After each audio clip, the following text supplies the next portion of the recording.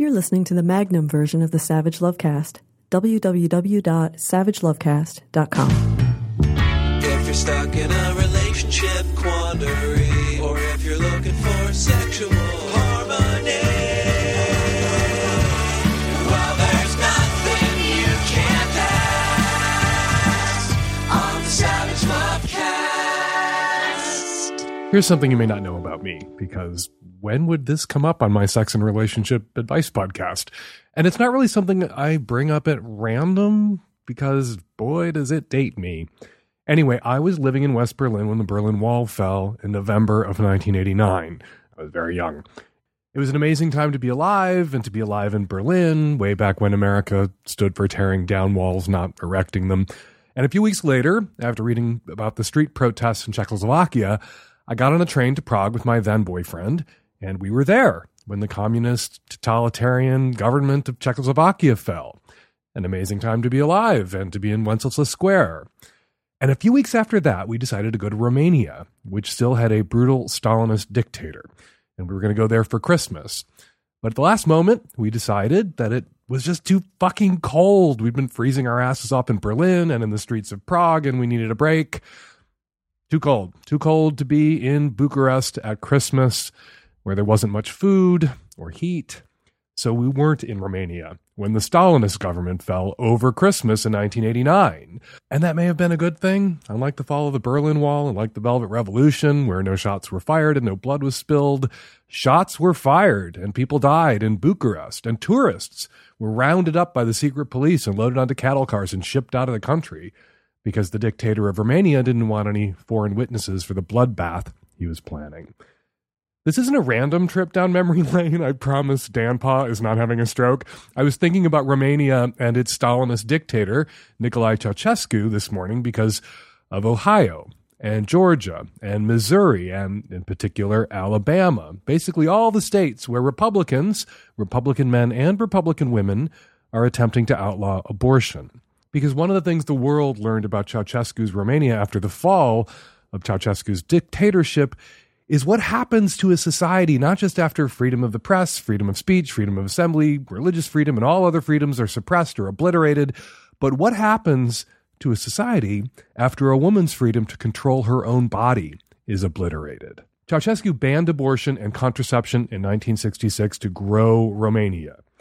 Banning abortion and making it harder for women to access contraception, in part by defining many forms of contraception as abortion, Ceausescu's Romania 50 years ago trumps GOP today.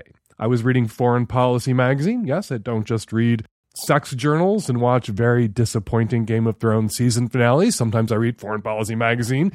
They call Romania under Ceausescu a real-life test case of what happens when a country outlaws abortion entirely. And the results, Foreign Policy states, were devastating. More than 10,000 Romanian women are known to have died as a result of botched or self-administered abortions, but the real number is believed to be much, much higher, since people were afraid to report the real reason a woman showed up at a hospital bleeding from internal injuries.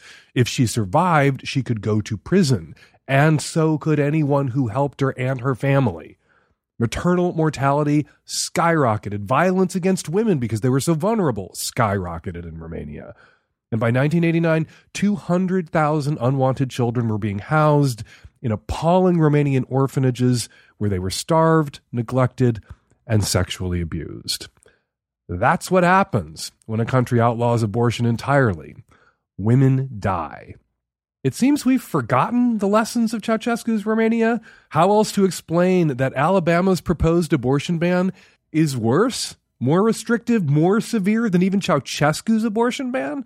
Romania, under Ceausescu, its Stalinist dictator, allowed a woman to get an abortion in the case of rape or incest or serious genetic deformity. The law passed in Alabama does not allow for an exception in any of those cases.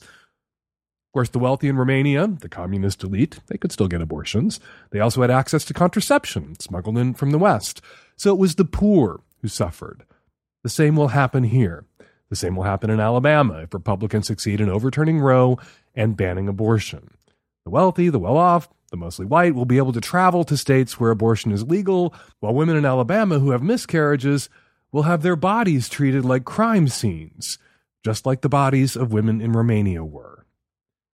I'm old enough to remember when Republicans used to hate communism, they opposed the state seizing control of the means of production. But when it comes to the state seizing control of the means of reproduction, yeah, they're all a bunch of fucking Stalinists.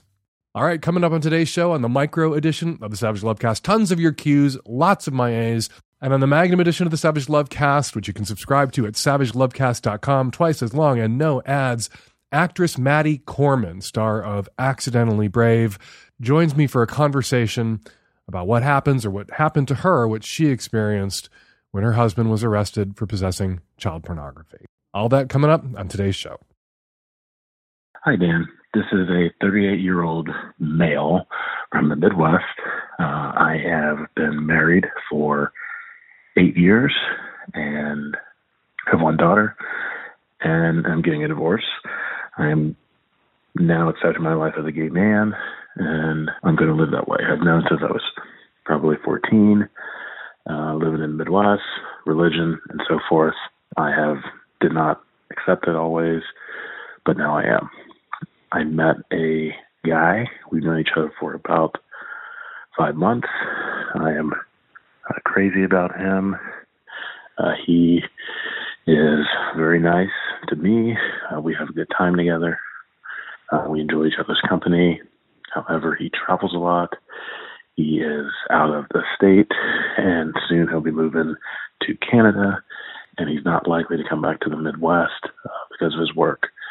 I have expressed to him that I would gladly join him, but at some point, yes, I have to work through this marriage piece, and for him, that seems a little bit complicated. So he has a hard time seeing our future together because he has a hard time understanding what's happening in the present. Also, because of that, when we get together, we have a lot of deep conversations, which he doesn't always enjoy. And he sees me as someone who has these deep conversations. It's not totally his personality. And so, again, he has a hard time with our future. The question is, how do I pursue this relationship? Totally crazy about him, and I want it to work, but I just need to know how to make it work. You say you want it to work. You ask, how do I make this work? And I want to ask you to define work. What do you mean by that? What do you mean by this relationship working out for you? Usually what people mean is the relationship is forever, until death do you part. That's what people mean by the relationship worked out. It's a little weird that we define success for relationships so narrowly. Relationships are the only thing that if two people get out of it alive, we consider it a failure. We don't think that way about tandem bicycles, cars, airplanes, dinner reservations, anything else. But with relationships, it only worked out if you're together for, well, not forever, because no one is immortal, together until one of you was at the funeral home signing the papers to have the other of you embalmed, and then it was a success. That relationship worked out. Well, a relationship can end. It can end at 5 months. It can end at 10 years. It can end at 20 years and have been a success. A relationship can end and it can still work out. If what you come away with from that relationship is maybe a friendship, maybe a lifelong contact, maybe occasional fuck buddy, and having learned something about yourself, having grown emotionally, sexually, socially, you're a 38-year-old man. You just came out of the closet. You are finally living your truth. And when you come out, it's almost as if your emotional clock gets set to 15 again, however old you are. If you come out at 15, you're 15 years old. If you come out at 25 and you're having your first relationship where you are capable of falling in love with someone romantically and you're attracted to them sexually, it's as if you're 15. Come out at 35, it's as if you're 15.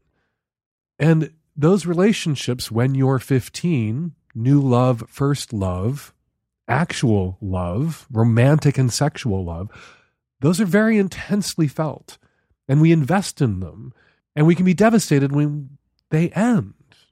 No one's heart breaks like the 15-year-old's heart breaks, however old that 15-year-old might be. So you need to try to keep this relationship in perspective. Where you are right now, how intensely you're feeling things, how long you waited to have this kind of connection with a man. You may be investing too much in this relationship. You may be heaping more up on it than it can bear. And so I would encourage you to loosen your grip and to reason with yourself, the 38-year-old man that you are, to reason with the 15-year-old just out gay kid deep inside you. And to tell yourself, this could work out. This could be a successful relationship, even if it doesn't last forever. Even if it ends when he moves away to Canada. Even if circumstance is what pulls us apart and not a desire to stop seeing each other. Because you have the divorce and you also have this child. Not just the marriage piece that you have to resolve. It's the child parenting. And that's not something you're ever going to resolve. You're going to have to be present in your child's life. That may keep you where you are, at least for another decade and change. It may ultimately be in your long-term best interests to be single and divorcing and single and co-parenting and dating locally and remembering this man and everything he did for you and to you fondly. And maybe getting together when you can, maybe seeing if the LDR thing might work out, and also reminding yourself that the intensity of your feelings right now for this man, it may be about who this man is. It's likelier to be about the man you are and the place you are in your life right now. So take a deep breath and tell yourself, if you're together with this guy in 5 years, worked out. If you're with somebody else 5 years from now, and this guy is a friend, and if not a friend, not a presence in your life, someone you remember fondly and are grateful for having had in your life, then that relationship worked out too. Hi, Dan. I'm dating a guy now, and he is an addict, and he used to be a sex addict, and he's dated multiple people, like hundreds of people. And now we have a very healthy relationship, and things are different. He does self-work, and our relationship is definitely different, but these girls are like creeping into from the past, or like coming back into our lives, like messaging him on Instagram and text and reaching out and wanting to talk and saying really inappropriate stuff, telling him he can't have a good relationship. And these messages mean nothing to him, but they mean a lot to me. So I'm having a hard time handling it, and I would like your advice with this. If they mean nothing to him, these messages, maybe he should get a new fucking phone number so all of these women who are creeping out of the past and direct messaging him because they want the D don't have his current phone number anymore and can't find him. Of course, then they could always DM him on Twitter and Instagram and Facebook and all the other ways in which we make ourselves vulnerable to the people from our pasts. Look, you are in love with a guy who says he was a sex addict. I don't think sex addiction is a thing. Some people have a lot of sex. Some people have a lot of sex partners. We live in a sex negative culture, and often we apply that sex addict label to anyone who's having more sex than we are. And while it's true that some people will abuse sex, that doesn't come from a place of chemical addiction. They're not physically addicted to sex. They are just seeking sex and maybe seeking it for the wrong reasons. But sometimes people have a lot of sex partners for the right reasons. They have a really high libido and they enjoy variety. But we pathologize that because the culture and our religions and our families are much more comfortable if we have sex with one person and one person at a time, and preferably one person only and forever. And that's not the way most people's sexualities actually work. And the pressure of having to fit into that mold, one person at a time, preferably one person forever, that can cause people to really, burst at the seams a little bit and act out sexually and seek more sex and have more sex partners than logistically or health-wise or reasonably that they can handle. And it isn't about a sex addiction. It's about the pressure to conform and then pushing back against that in perhaps an unhealthy way. Anyway, I'm deep in the sex addict tangent. What do you do about these messages? He changes his phone number. He blocks people he doesn't want to hear from anymore. And you have to regard his past as a price of admission you're willing to pay to be with him, rolling with his past, handling his past. Your partner had many, many, many sex partners, and he made himself available to them on a moment's notice. And it's going to take time for all of these people who are used to sending him a message and then 20 minutes later having his D to get it through their heads that he ain't playing like that anymore. So these will drop off over time. But in the short run, you're just going to have to put up with it.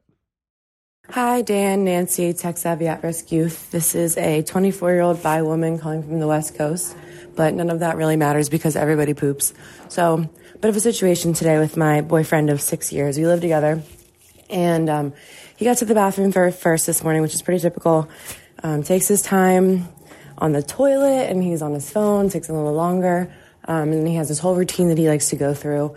While I am waiting in bed because I have never had to poop so bad in my entire life. So last night we had this huge pasta dinner, and then I had dreams about like pooping myself in front of people. Like I literally had to shit so bad all night. and so I texted him from bed to be sweet and say, hey, I gotta poop. Are you almost done? And he was like, yeah, I'm working on it, whatever. A couple minutes go by, I get up and go into the bathroom because he's now just kind of doing his hair. And I started to be a little bit naggy because I've literally never had to shit this bad my whole life. So he doesn't like the nagginess. Yeah, I asked him to please just kind of get his stuff out because I wanted privacy to do this. And if maybe he could just do his hair in a different room because there's nowhere else that I can shit. So he slowly starts doing that. And I'm getting a little bit frantic at this point, like it's about to happen. Didn't really feel like pooping in front of someone today. And he blew up at me and said that all I do is nag and I can't nag to get what I want. I'm not the center of the universe, and like he was leaving, blah, blah, blah.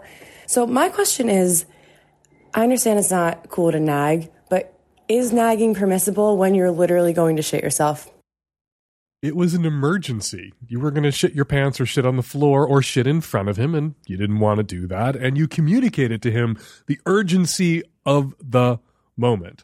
And what you got back from him was, you nag at me all the time.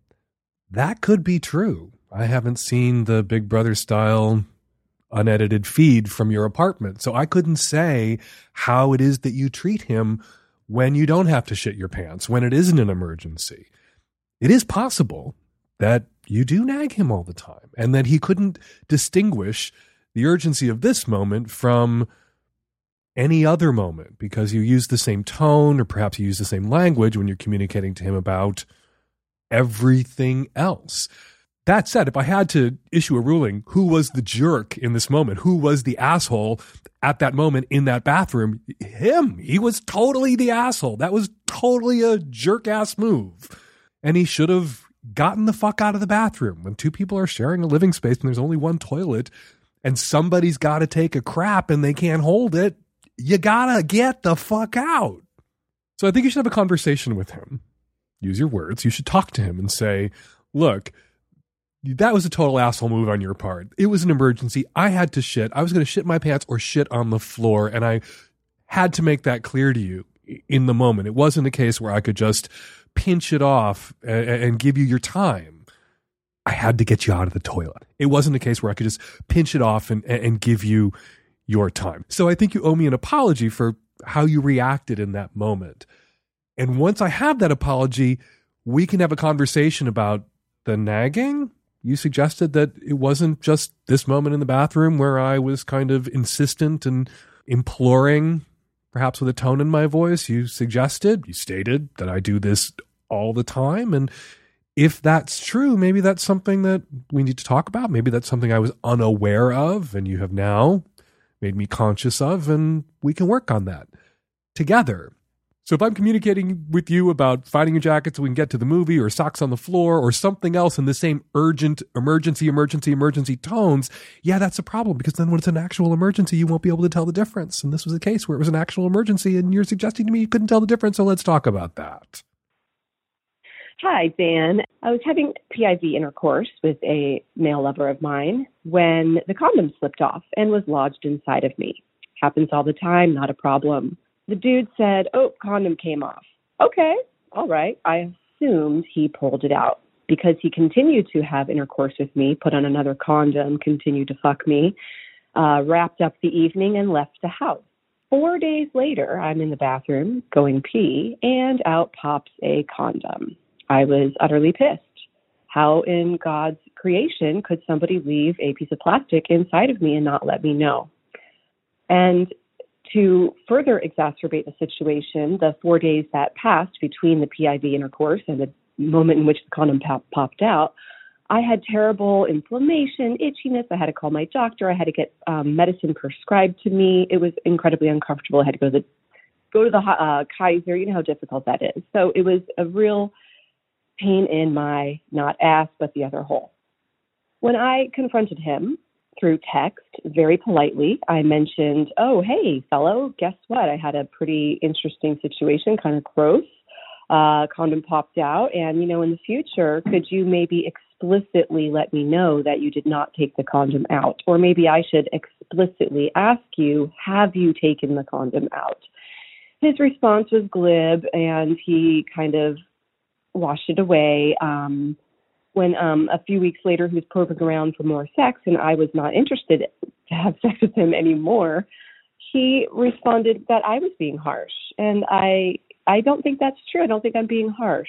So there was alcohol and marijuana involved, and he attributed his lack of follow-through to his inebriation, but I don't think that's a good enough excuse. So please help me out. Who is responsible to get the condom out of the body? The person wearing the condom, or the person who can't even feel it inside them and only heard you mention that the condom came off? Whose responsibility? I didn't even know I was supposed to dig in there and get it out. I sure would have had I known it was still in there. Really? You need me to tell you that you're in the right here and he's in the wrong? Okay, I'll do that. You're absolutely 100,000% in the right. He is utterly 100,000 billion -% in the wrong. I'm a little disturbed, though. I want to jump back to what you said at the top of the call. The condom slipped off. He said it slipped off, and you were like, hey, that's no big deal. Happens all the time, not a problem. That's a problem when the condom slips off. That is a thing that can happen. Condoms do sometimes slip off. They do sometimes break. Condoms have failure rates. If it's happening all the time, somebody's doing something wrong. And since you're the common denominator there in all these times where this has happened, maybe it's you, or maybe you're pulling the short straws and you're getting a lot of inept guys. I would direct you, though, to Planned Parenthood's website, where you can read a long post about the proper and correct usage of condoms. Used correctly, condoms have a 98% effective rate. They're 98% effective at preventing pregnancy. But in reality, they're only roughly 85% effective because people don't always use them properly. They're using condoms that are the wrong size. They're not putting them on correctly. So since you were intimately involved when that condom is applied, I would direct you to Planned Parenthood's website so that you can monitor the guy as he's putting the condom on to make sure he's doing it right. And as someone who's getting fucked a lot by guys wearing condoms, the height of the HIV/AIDS epidemic, my pro tip from me to everybody else out there who's getting fucked by somebody wearing a condom: check for it every once in a while. That doesn't mean you have to stop and jump off and turn on a flashlight. That can just mean let your hand drift down and feel the dick and make sure you can still feel that condom there, or do a sight check and make sure that condom's there. It was a life and death thing. The stakes were life and death in 1988, 1990, 1992, 93, 94, 95. And so it was a huge problem if a condom broke or slipped off. It's a problem still, though, for you. Unplanned pregnancy, sexually transmitted infections. It is a problem. And if it's happening all the time, you're going to want to address that. But yeah, this guy who stopped and said the condom slipped off and then applied, was too drunk, he says, too high to retrieve the condom, to let you know the condom was still up in there, but not too drunk or high to put on another condom, not too drunk or high to lose his erection. Put on another condom and then fucked the loose condom further up into your twat? Yeah, fuck him. He's an asshole and an idiot, and he's no one you should ever let within 100 yards of your pussy ever again. That is not too harsh. That's justice. Hi, Dan. I'm a 26-year-old queer femme living in the Southwest. I just moved to a new city and trying to figure out work, so I posted an ad about myself on Craigslist, and someone responded who has a foot fetish. So what it's looking like is that I'm going to meet up with this person who's in their 60s and just walk around with them in a public place for an hour to hour and a half and engage in shoe play. Sent me a couple videos of what that looks like, so I feel like I have that covered. But I'm mainly wondering what questions I should be asking before meeting up with this person, and Yeah, any other advice you have to make sure that the power dynamic is balanced and that I'm safe and doing this properly? You should be asking him for his real name. You should make sure that you have his actual phone number, and you should let him know that you're sharing that real name and real phone number with a friend, and that someone knows where you are when you're with him and what you're doing when you're with him, and you're going to check in with that person when you're done so they know to raise the alarm if they don't hear from you. That's the standard issue advice that's given to people who are going to be alone with some stranger somewhere. They're going to go to somebody's house. They want to try bondage. They're going to go make themselves vulnerable in some other way. Make sure someone knows who you are, where you're with. I think the risks here are much, much lower since you're going to be in a public place. That said, people have been assaulted by people in public places. Make sure you're in a very public place. Maybe enough privacy opportunities where whatever it is that's in these videos that he wants to do, you're able to do subtly and without causing a scandal or drawing unwanted attention to yourself or involving others who don't want to be involved in his kink. But this sounds pretty low risk. And it sounds kind of like maybe even a fun sexual adventure, maybe even a bit of a mitzvah. Here's this 60-something guy with a foot fetish, and you're going to indulge him in a way where you benefit, he benefits. No one has to take any unreasonable risks. Everybody's safe. No one's harmed. I knew a guy in Chicago a long time ago whose kink was basically taking hot young guys out. Not me. I didn't know him in this way. But taking hot young guys out and buying them shoes. Particular kinds of shoes. Trainers. Sort of fetishy looking. Particular kinds of shoes. Sporty shoes. Trainers. Adidas, Nike. And he would take them out and he would buy them shoes. It's all he wanted to do was watch them try on the shoes, see their feet, know that they were going home with the shoes that he bought them, and it turned him on. He'd go home and beat off about it. And he was a perfectly lovely person who never did anybody any harm. Sometimes we fear fetishists out of all proportion to the risks that they present. So I think you can do this. I think you can do it safely. Oh, the last bit of advice, real name, real phone number, somebody knows where you are. Trust your gut. If you meet up with him and he gives you the creeps, not, oh, his fetish is creepy and so that's a little creepy, you want to control for that. But if he does anything that raises a red flag, that makes you feel uncomfortable, bail. Hi, Dan. I'm a 30-year-old gay man living in a large Midwest city. For the last year and a half, I've been hooking up with a 25-year-old gay male every couple months. We've had great chemistry, and I've been crushing on this guy pretty hard since the beginning. I've been interested in something more. Recently, we started to spend more time outside of the bedroom. We've gone out to dinner. He's introduced me to his friends, and he started to open up to me. He recently told me that since he was 17, he's been a part-time escort. He has a couple regular clients he meets up with, and will also meet up with guys from Grindr and Growler. And the last month, he told me he's been with 5 different guys. He told me that it's easy money, and the guys he meets up with are guys he would have had sex with, even if they didn't pay him. He also told me that I'm the first person he's ever told. None of his friends or family members know. I'm really confused by this situation. I really like this guy, but him being an escort may be a deal breaker. I'm a believer that sex work should be legal, and there's nothing wrong with what he's doing, but honestly, a part of me is looking down on him for being an escort. I think a part of me wants to, quote-unquote, fix him. I don't want to think like that, but it's in the back of my mind. My other major concern is STIs. Majority of the time, he's not using a condom with his clients because guys will pay more. He regularly gets tested, and I've been talking to him about using protection, but I'm concerned about his health and mine. Dan, I guess my question is, what do I do? Am I overreacting? Am I overanalyzing? Should I just see where things go? I don't want the first guy he tells about his sex work to reject him because of it. I need some objective advice. I know my judgment is being clouded with the fact that he's a really sweet, nice guy that I really like, on top of us having the best sex of our life. It's not necessarily about the sex work. It's about the unprotected sex, which puts you at risk of all the other STIs out there, assuming he's on PrEP. I hope he's on PrEP. If he's not on PrEP, you should blow up at him about getting on PrEP if he's having unprotected sex with clients.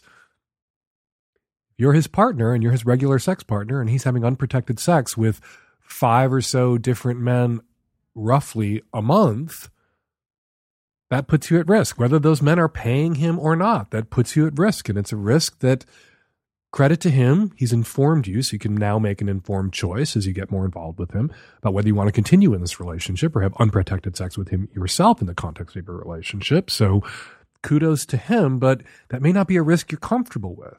And if he were a hot, single 25-year-old gay man in New York City or Chicago or San Francisco or Portland or Seattle or Dallas or Atlanta or New Orleans, he would probably be having roughly 5 sex partners a month, because it's easy for hot 25-year-old gay men with access to the internet to have that many sex partners. It was easy for hot 25-year-old gay men to have that many sex partners a month before the internet and Growler and Scruff and Grindr came along. So separate these two issues. The fact that he's being compensated for having sex with people that he wants to have sex with is separate from the risks he's running with the people he's having sex with. Don't shame him for the sex work that he's doing. Praise him for his honesty and communicate to him your boundaries, your concerns, your limits. You have a right to take your own health and safety into account when you're deciding whether or not you want to pursue this relationship any further. And even if you don't feel comfortable having sex with him in the future, you can still be his friend, as long as you're clear with him that this isn't about shaming him for doing sex work. And this isn't about penalizing him for having the decency to be honest with you about the other people he's sleeping with. If he walks away from that conversation and wants to pin it on the sex work and not the fact that it's unprotected sex that he's having with others, compensated or not, you can't control that. And that's on him. Hi, Dan. 30-year-old straight male here. I recently went through a really rough breakup and got my heart broken pretty bad. In an effort to stay sane and an attempt to heal, I've been doing a lot of hot yoga and Pilates, mainly to focus on being mindful, healthy, and staying fit. My strategy for dealing with heartbreak is to work to get hotter and fitter and focus on making myself a better and more confident person in general. I'm experienced at yoga, so being a member at a yoga studio isn't a new experience for me. I will quickly note that I will never be the dude who joins a yoga studio to try and meet women. I take my practice seriously, gotten me into really good shape, and it's essential for me in maintaining my mental health as well as my physical fitness.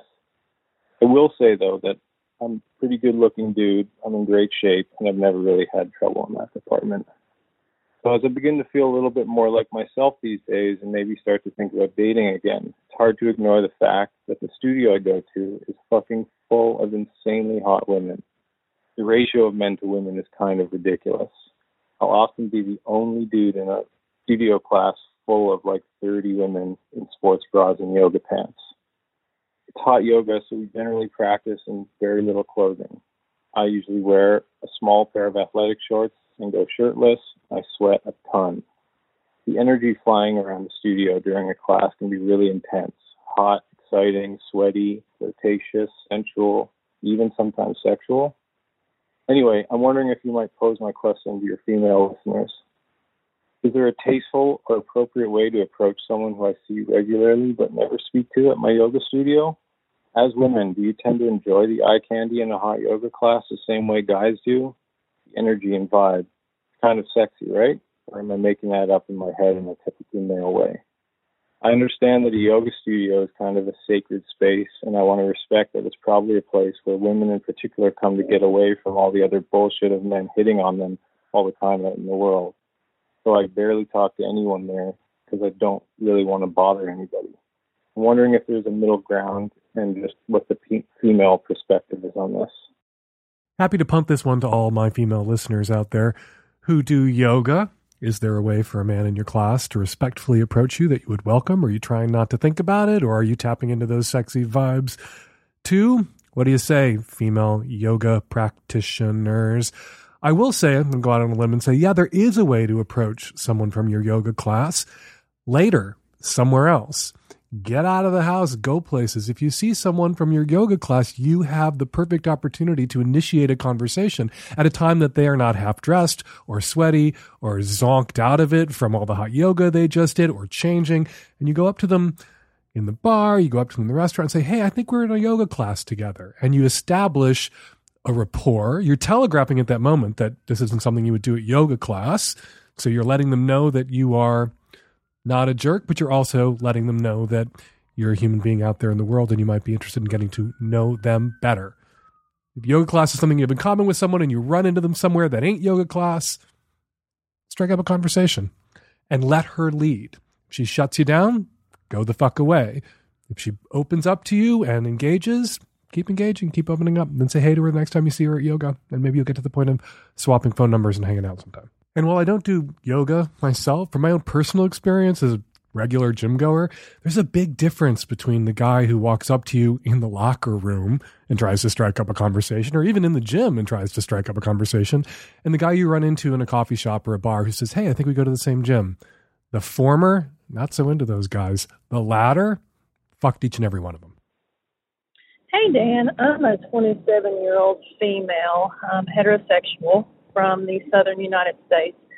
And I've been dating this man for just shy of a year. I moved in with him about 6-7 months in, and things were going great. I really thought that he could be the one.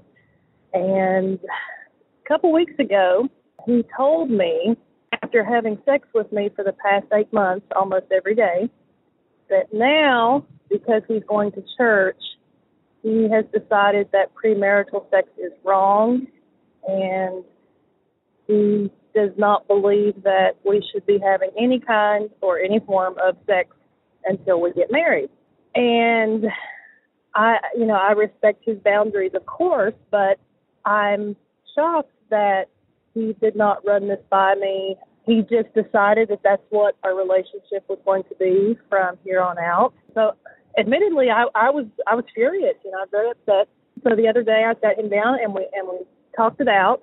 And I asked, is there any way that we could think about this before we decide to have a celibate relationship, especially considering that I have moved in with him. We have merged, our finances. We are cohabitating. And essentially, for all intents and purposes of the Christian belief system, we're living in sin. And I asked him, how can we sleep in bed every night and not have sex? I wish you had decided this before we chose to live together. Living with a man in a sexless relationship is not something that I signed up for. And I'm not sure where this came from. We're both religious, but not fanatically religious.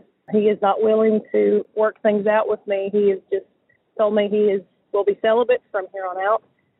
So I'm completely lost.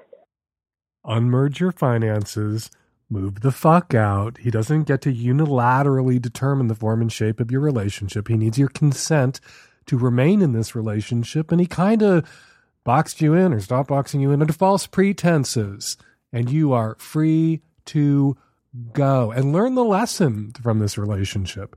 Moving in together under a year, I can see that. I can get behind that.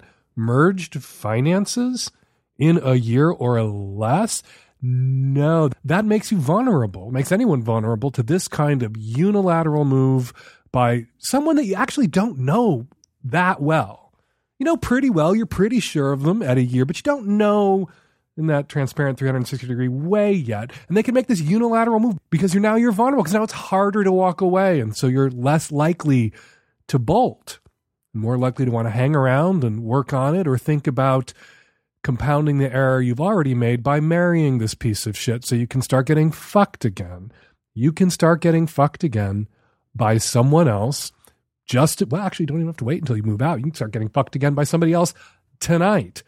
But unmerge your finances right fucking now. Start looking for an apartment or a room in somebody else's house or apartment and get the fuck away from this guy. He isn't who you thought he was, and he isn't who he led you to believe he was. And you made a commitment to the guy you thought he was. He ain't that guy. You are released from this commitment. Hey, Dan. I am a straight woman living on the East Coast.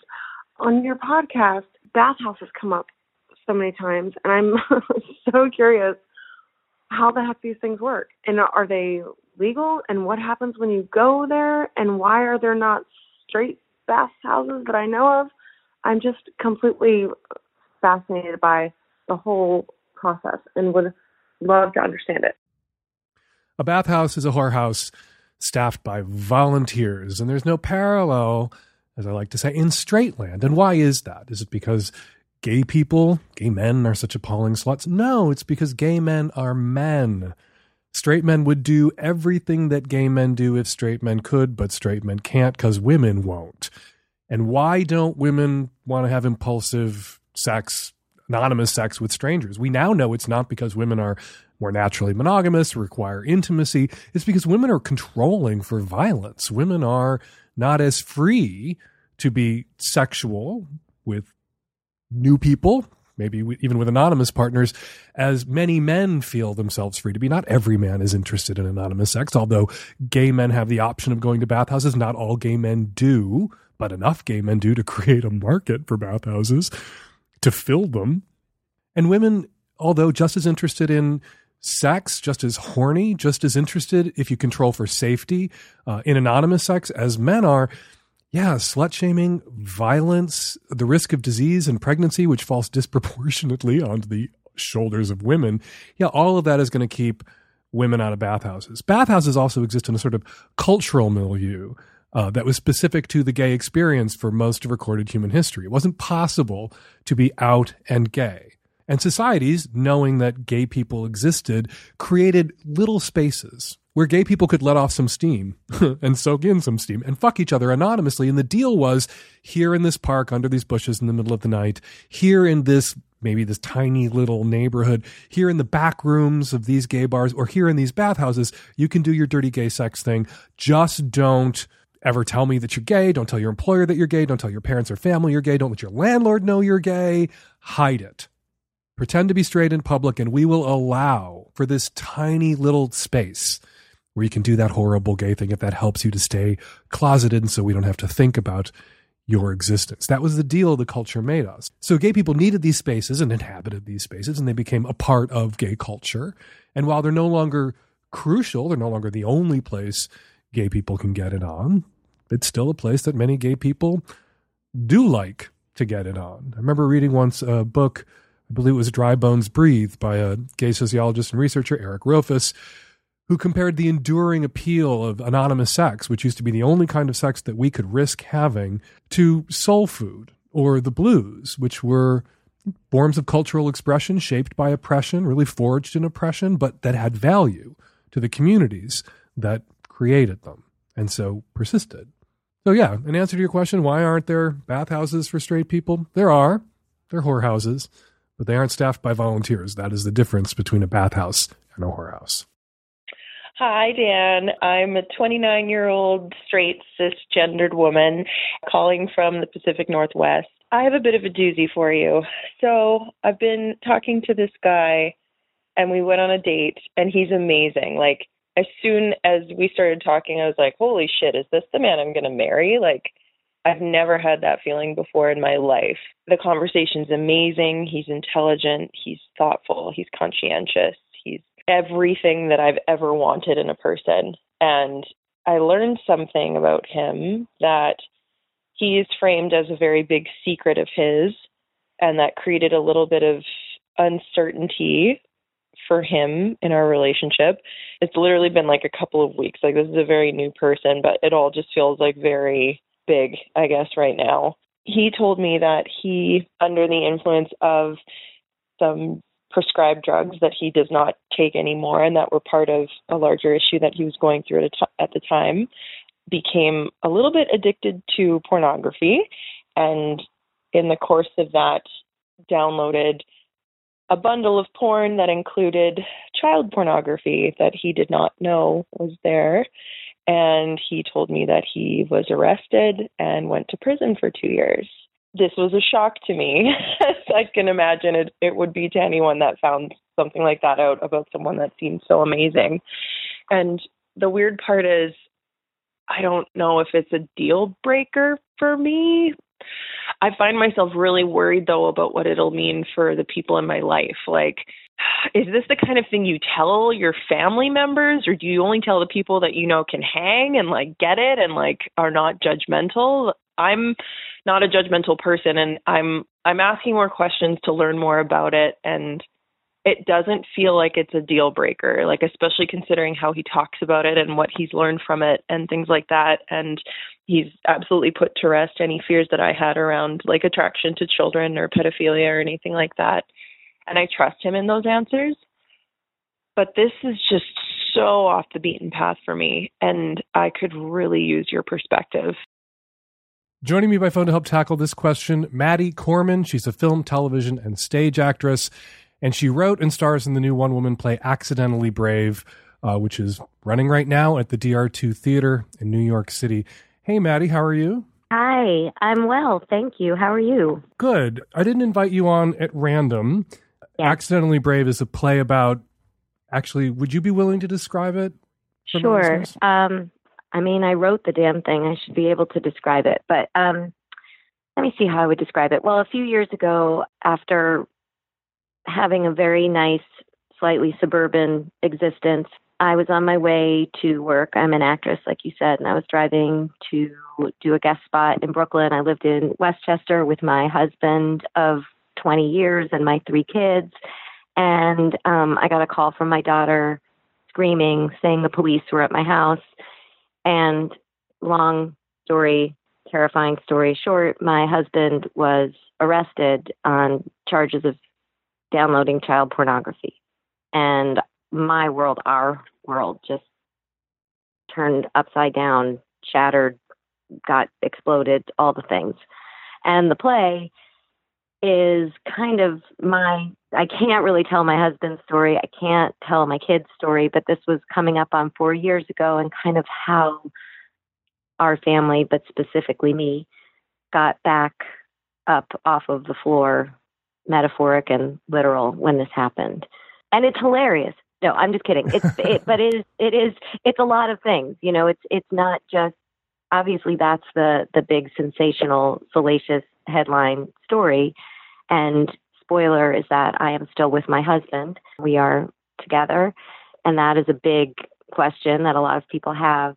But in the play, it's not just about that topic. It's about what happens when someone you thought you knew really, really well and loved really, really hard has a secret. In my case, I believe an addiction that went really, really south. So the caller, and thank you for being willing to come on the show and share your experience and your very unique perspective with my caller. This isn't happening to her, 20 years and 3 kids in. No, she went on one date. Yeah. I give her a ton of credit, first of all, for even having the open-mindedness and thoughtfulness to look at this. Because I don't know. I don't know what I would have done if I had had one date. I had 20 years and 3 kids and a deep love for someone. So I just give her I think she's kind of amazing already. And I have a lot of thoughts about her situation. Go. Did I share them? Share your thoughts, yes, please. Well, okay, that's why I'm here. Well, first of all, I think it's always interesting to know a human being versus a charge or a headline. Mm-hmm. And the fact that she said, this guy is great, he's terrific, he's evolved, he's sensitive, that resonates with me. That's my experience of loving someone who does something kind of unthinkable and considered bad. So there's a couple of things. Obviously, I don't know all the details, but from what I heard, what I liked, what I heard is that this guy was willing to be honest. And in my experience, again, secrets and shame can really just lead to no place good. So it must be really hard for this man to have to share this. So I give him credit for not letting it go further before he shared this and letting her have her own feelings about it and do her own work on it. I can also say that her fear about what other people think is something that I've really had to just let go. At the end of the day, what I think and feel and what my kids think and feel is important. If we don't talk about things like this, then other people will have certain thoughts. There are certain misconceptions about people who view this kind of pornography. And sometimes they're true and sometimes they're not. It's individual. In my experience, I believe that there is such a thing as pornography addiction. Her boyfriend seemed to identify himself as a porn addict.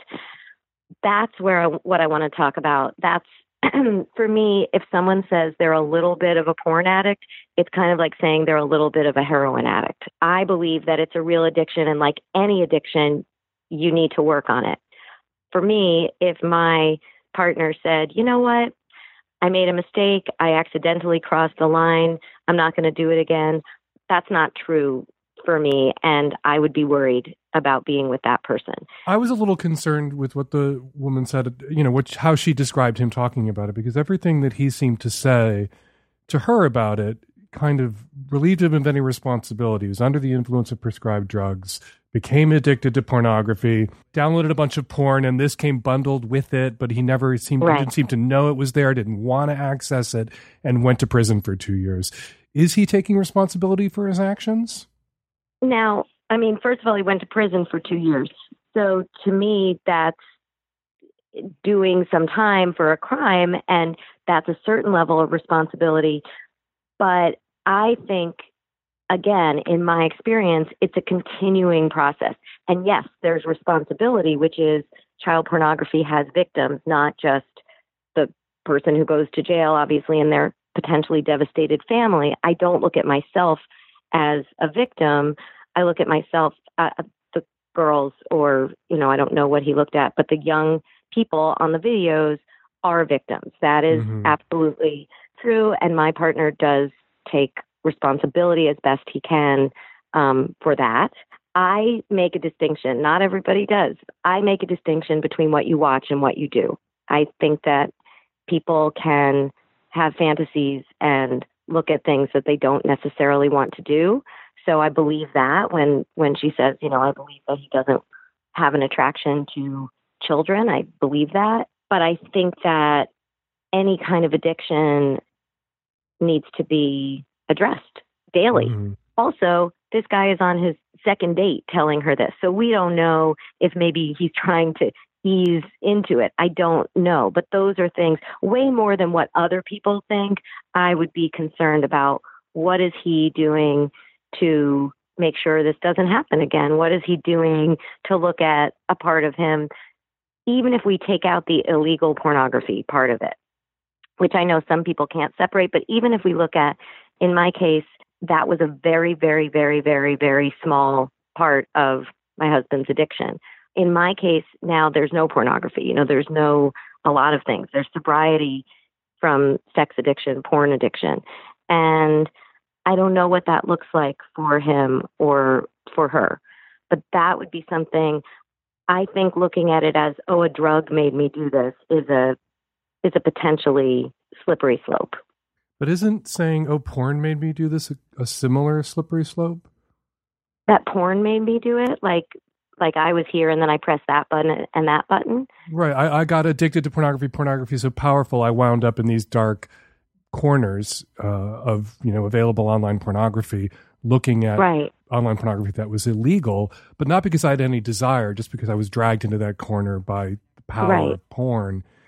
And it can't be that everyone who's looking at child porn has no interest in children. Right. And everyone's just swept away by a tsunami of pornography. Yes, I agree with you, but I think there are definitely a lot of people who are looking at things that they don't actually want to do in the world of pornography. I absolutely agree that that's true. And there are people out there who can make a distinction between actions and thoughts and desires and behaviors, and recognizing, of course, always that child porn has victims, whether or not the person looking at it ever personally touched a child. Creating that updraft, that demand, results in more children being exploited and harmed. Absolutely. And everyone who downloads or views child porn or shares child porn is complicit in that harm and participates in that harm.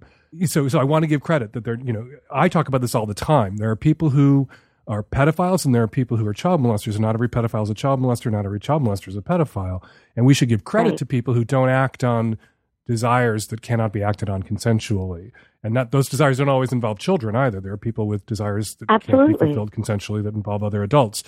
And that's a lot of pornography. I mean, and I'm not a huge porn fan, but a lot of pornography is, and I don't want to sound like I'm making an excuse, but a lot of pornography involves even scenarios that might not be consensual. I mean, I would argue that a lot of pornography involves scenarios that are not consensual. Right, absolutely. It involves scenarios that aren't consensual, usually with the understanding that this is a fictitious portrayal of correct something. You know, we all sit and watch Game of Thrones, which portrays sexual violence. Right. It's that when sexual violence is portrayed, and it's titillating, and a lot of people watch it because it's titillating.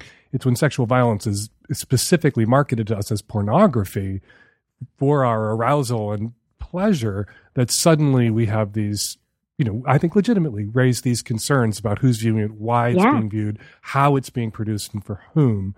Right, because then the question becomes just a personal thing, is when someone has done something, do we throw them away? And can you give someone, especially if it happened a while ago and a person has done the work and made amends and paid a debt to society, but also continues to work on, like I said, I just think if you have a part of you that becomes addicted to something, are you looking at that? And I'm not even talking about, in my experience, sex addiction isn't even always about sex.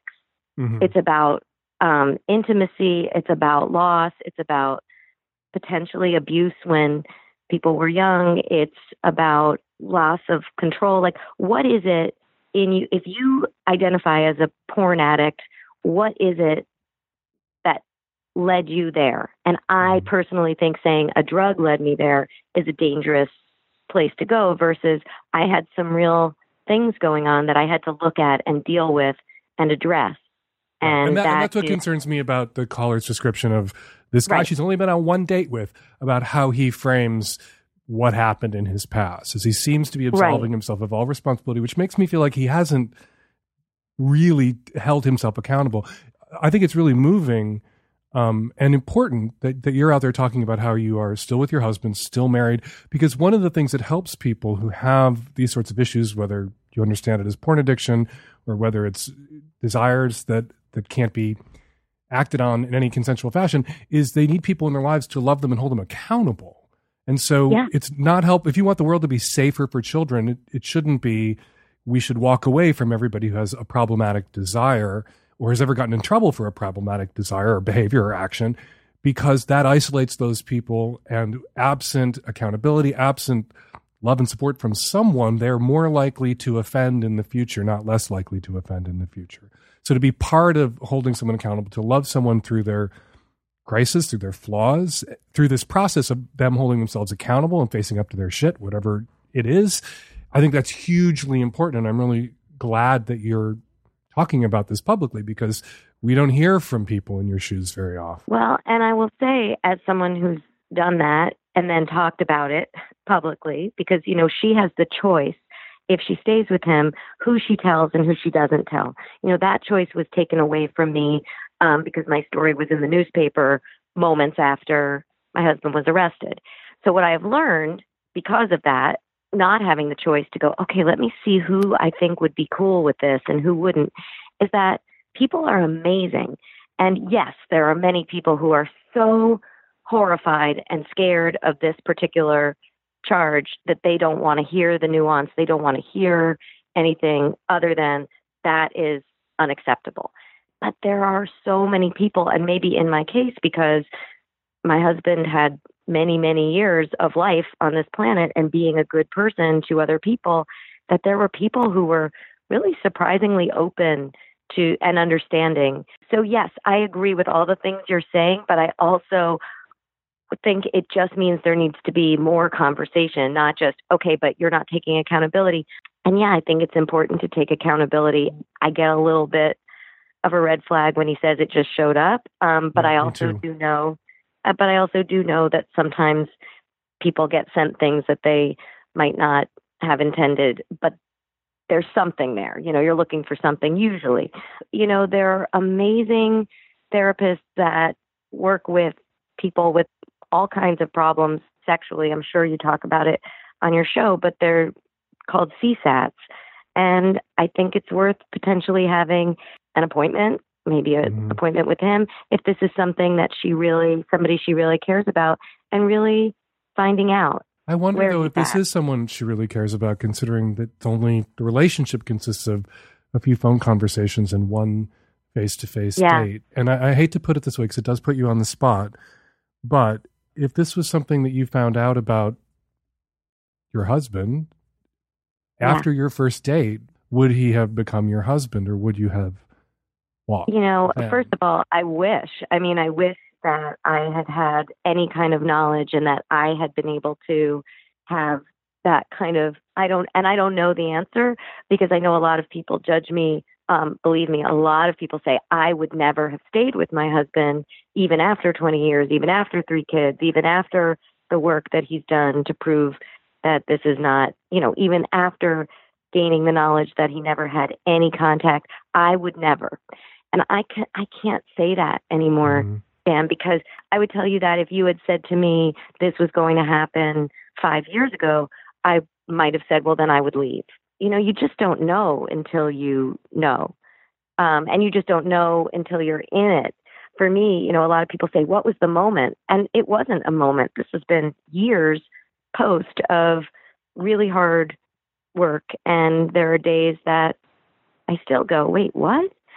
So it's not an easy thing, but I also don't think it's black and white, even for her to be able to at least hear that there are good people who do bad things, and that there's a chance that someone can, in my experience too, some of the people I know that are not for this particular part of sex addiction, but I know some sex addicts who've done some pretty unspeakable things, who are amazingly sensitive, incredible people because they've done the work, because either they got caught doing something or they went and got help.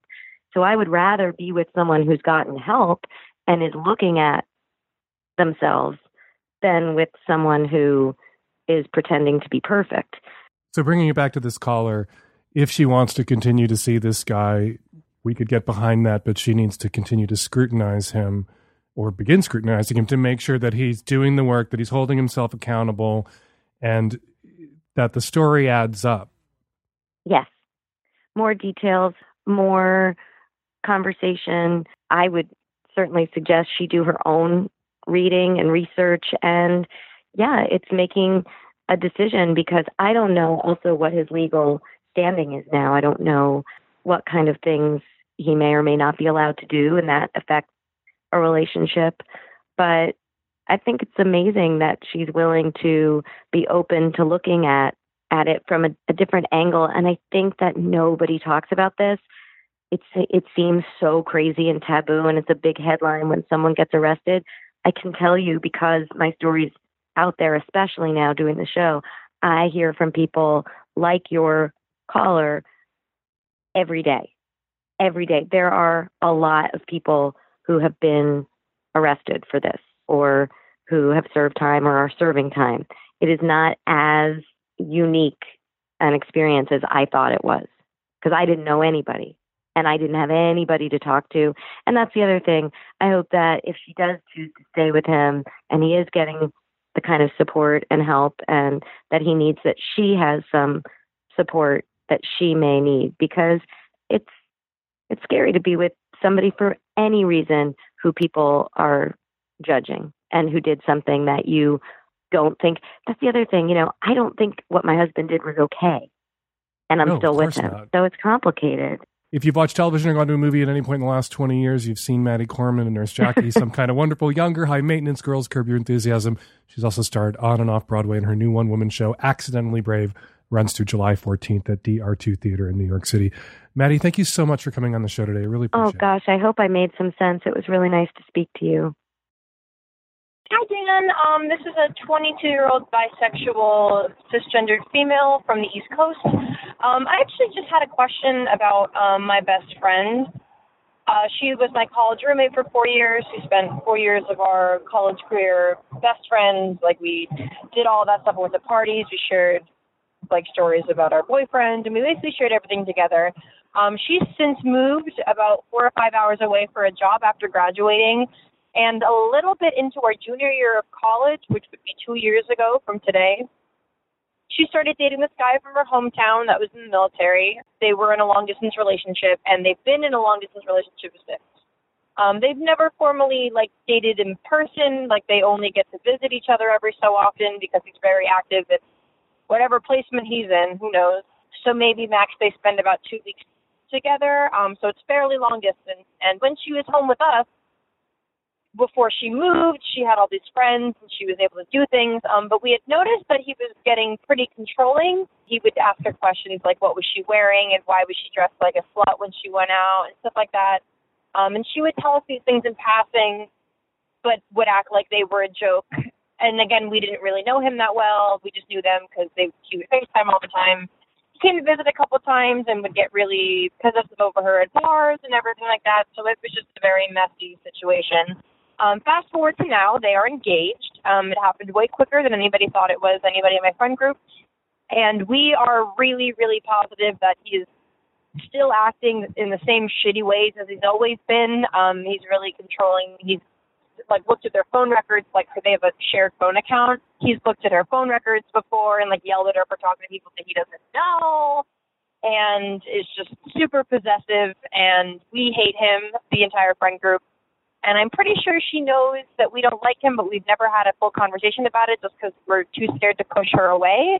We're kind of scared that if we push her away and they end up getting married and he ends up treating her like a piece of shit, that he might get violent and she might get scared and not reach out. But it's kind of really hard to bring that up now because they're engaged and we spoke up too late. So I just want to know what your opinions are on what we should say to her. She's also talked about being interested as a joke, talking to other boys and needing attention from other people because she lives by herself.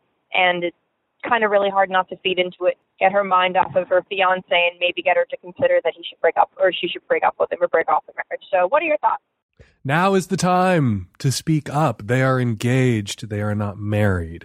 Go to your friend and tell her that all of these behaviors that he's been engaging in the entire time they've been together are controlling. They're isolating her over time. It's the red flag. It's the Mayday parade of the abuser.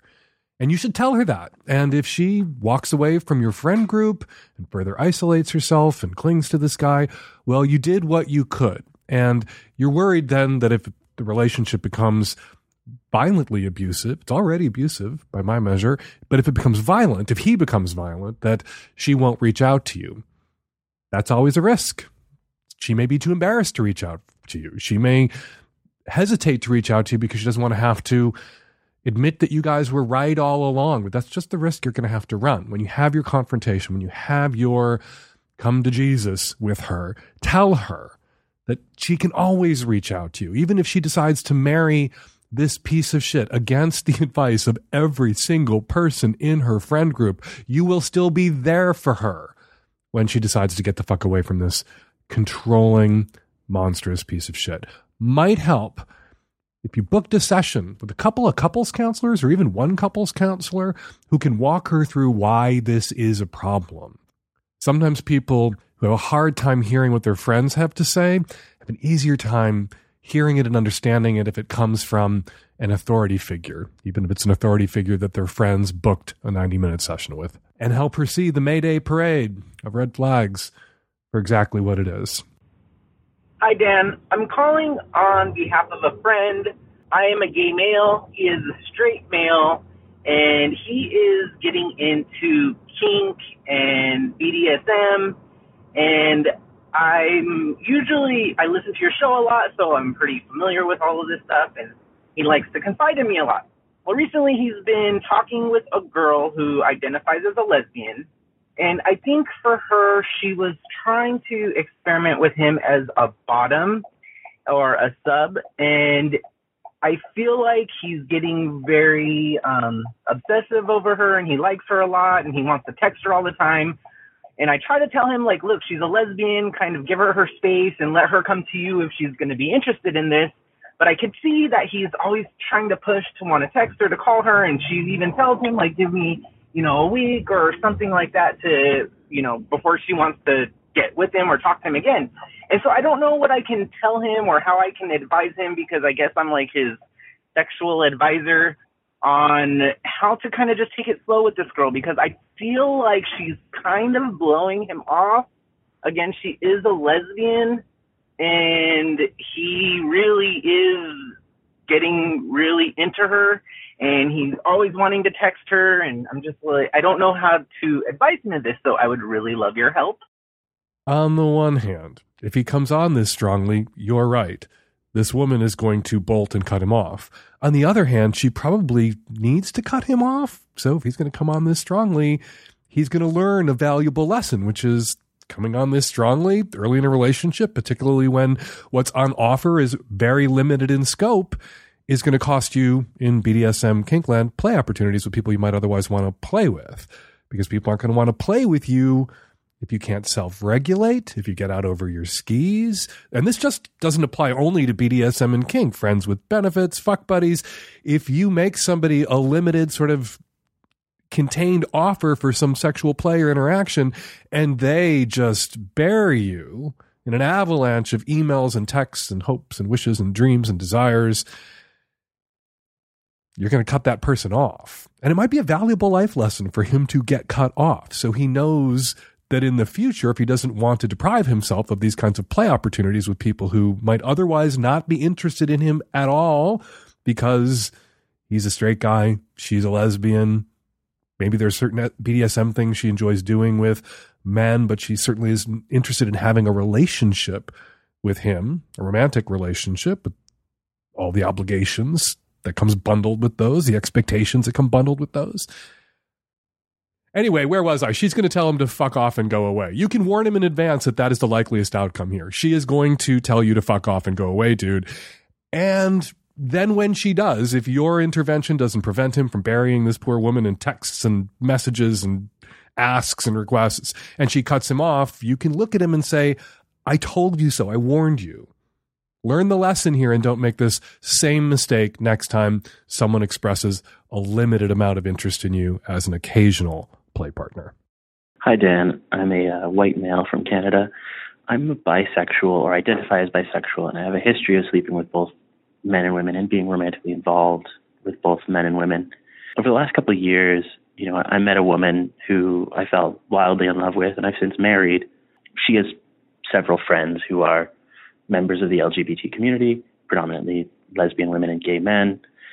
And periodically they raise, anti-bisexual sentiments in casual conversation or when we're talking about politics or sex or sexuality. And I feel really uncomfortable about this. A, because it feels like it's impinging upon my own identity and my own sexual history, but also because I'm not sure how I can push back.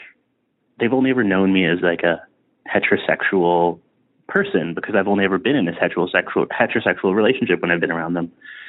So it feels really uncomfortable for me as this perceived heterosexual to push back and say that they're mischaracterizing my identity and mischaracterizing the B in the LGBT community because they're out loud and proud lesbian, gay men and women. And I feel like I don't have to face the same oppressions every day that they do because I am in this heterosexual relationship, or at least perceived to be heterosexual relationship. I'm really struggling to juggle kind of my identity and sort of this anti-bisexual bias that I see cropping up periodically. How should I navigate this? So your wife's gay and lesbian friends, they're out loud and proud and misinformed, and you're sitting there closeted and quiet and complicit in your own abuse. Yes, they are assuming you're straight because you're in an opposite sex relationship. That is an assumption that people shouldn't make, but that is an assumption that most people will make because it's going to be correct 90+% of the time. So it falls into the category of reasonable, if not 100% accurate assumptions. And when people make those sorts of assumptions about us that are reasonable and not malicious, it's on us to speak the fuck up. Dude, you say you identify as bisexual, but nobody knows, or your friends, your wife's friends, these people, your intimates, they don't know how you identify. And maybe you don't feel safe coming out to them, but you know what? The world would not have changed for any sexual minorities if we didn't start coming out to people that it didn't feel safe to come out to.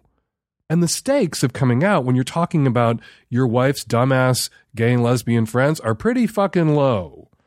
They can't throw you out of the house. They can't throw you out of the church. They can't deny you access to anything.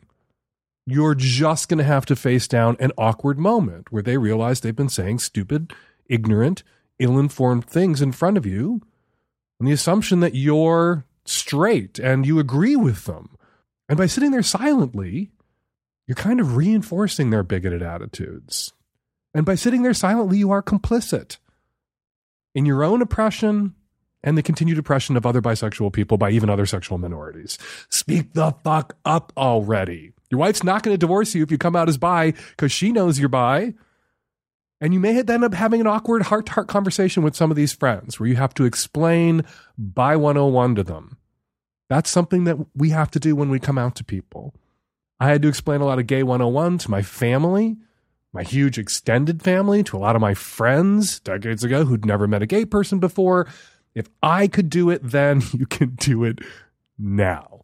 So the next time one of your wife's gay or lesbian friends says something stupid or ignorant, or straight friends, straight people also say stupid and ignorant things about bisexual people all the time. The next time this happens and you're sitting there, say, hey, guys, I've been in relationships with men and with women.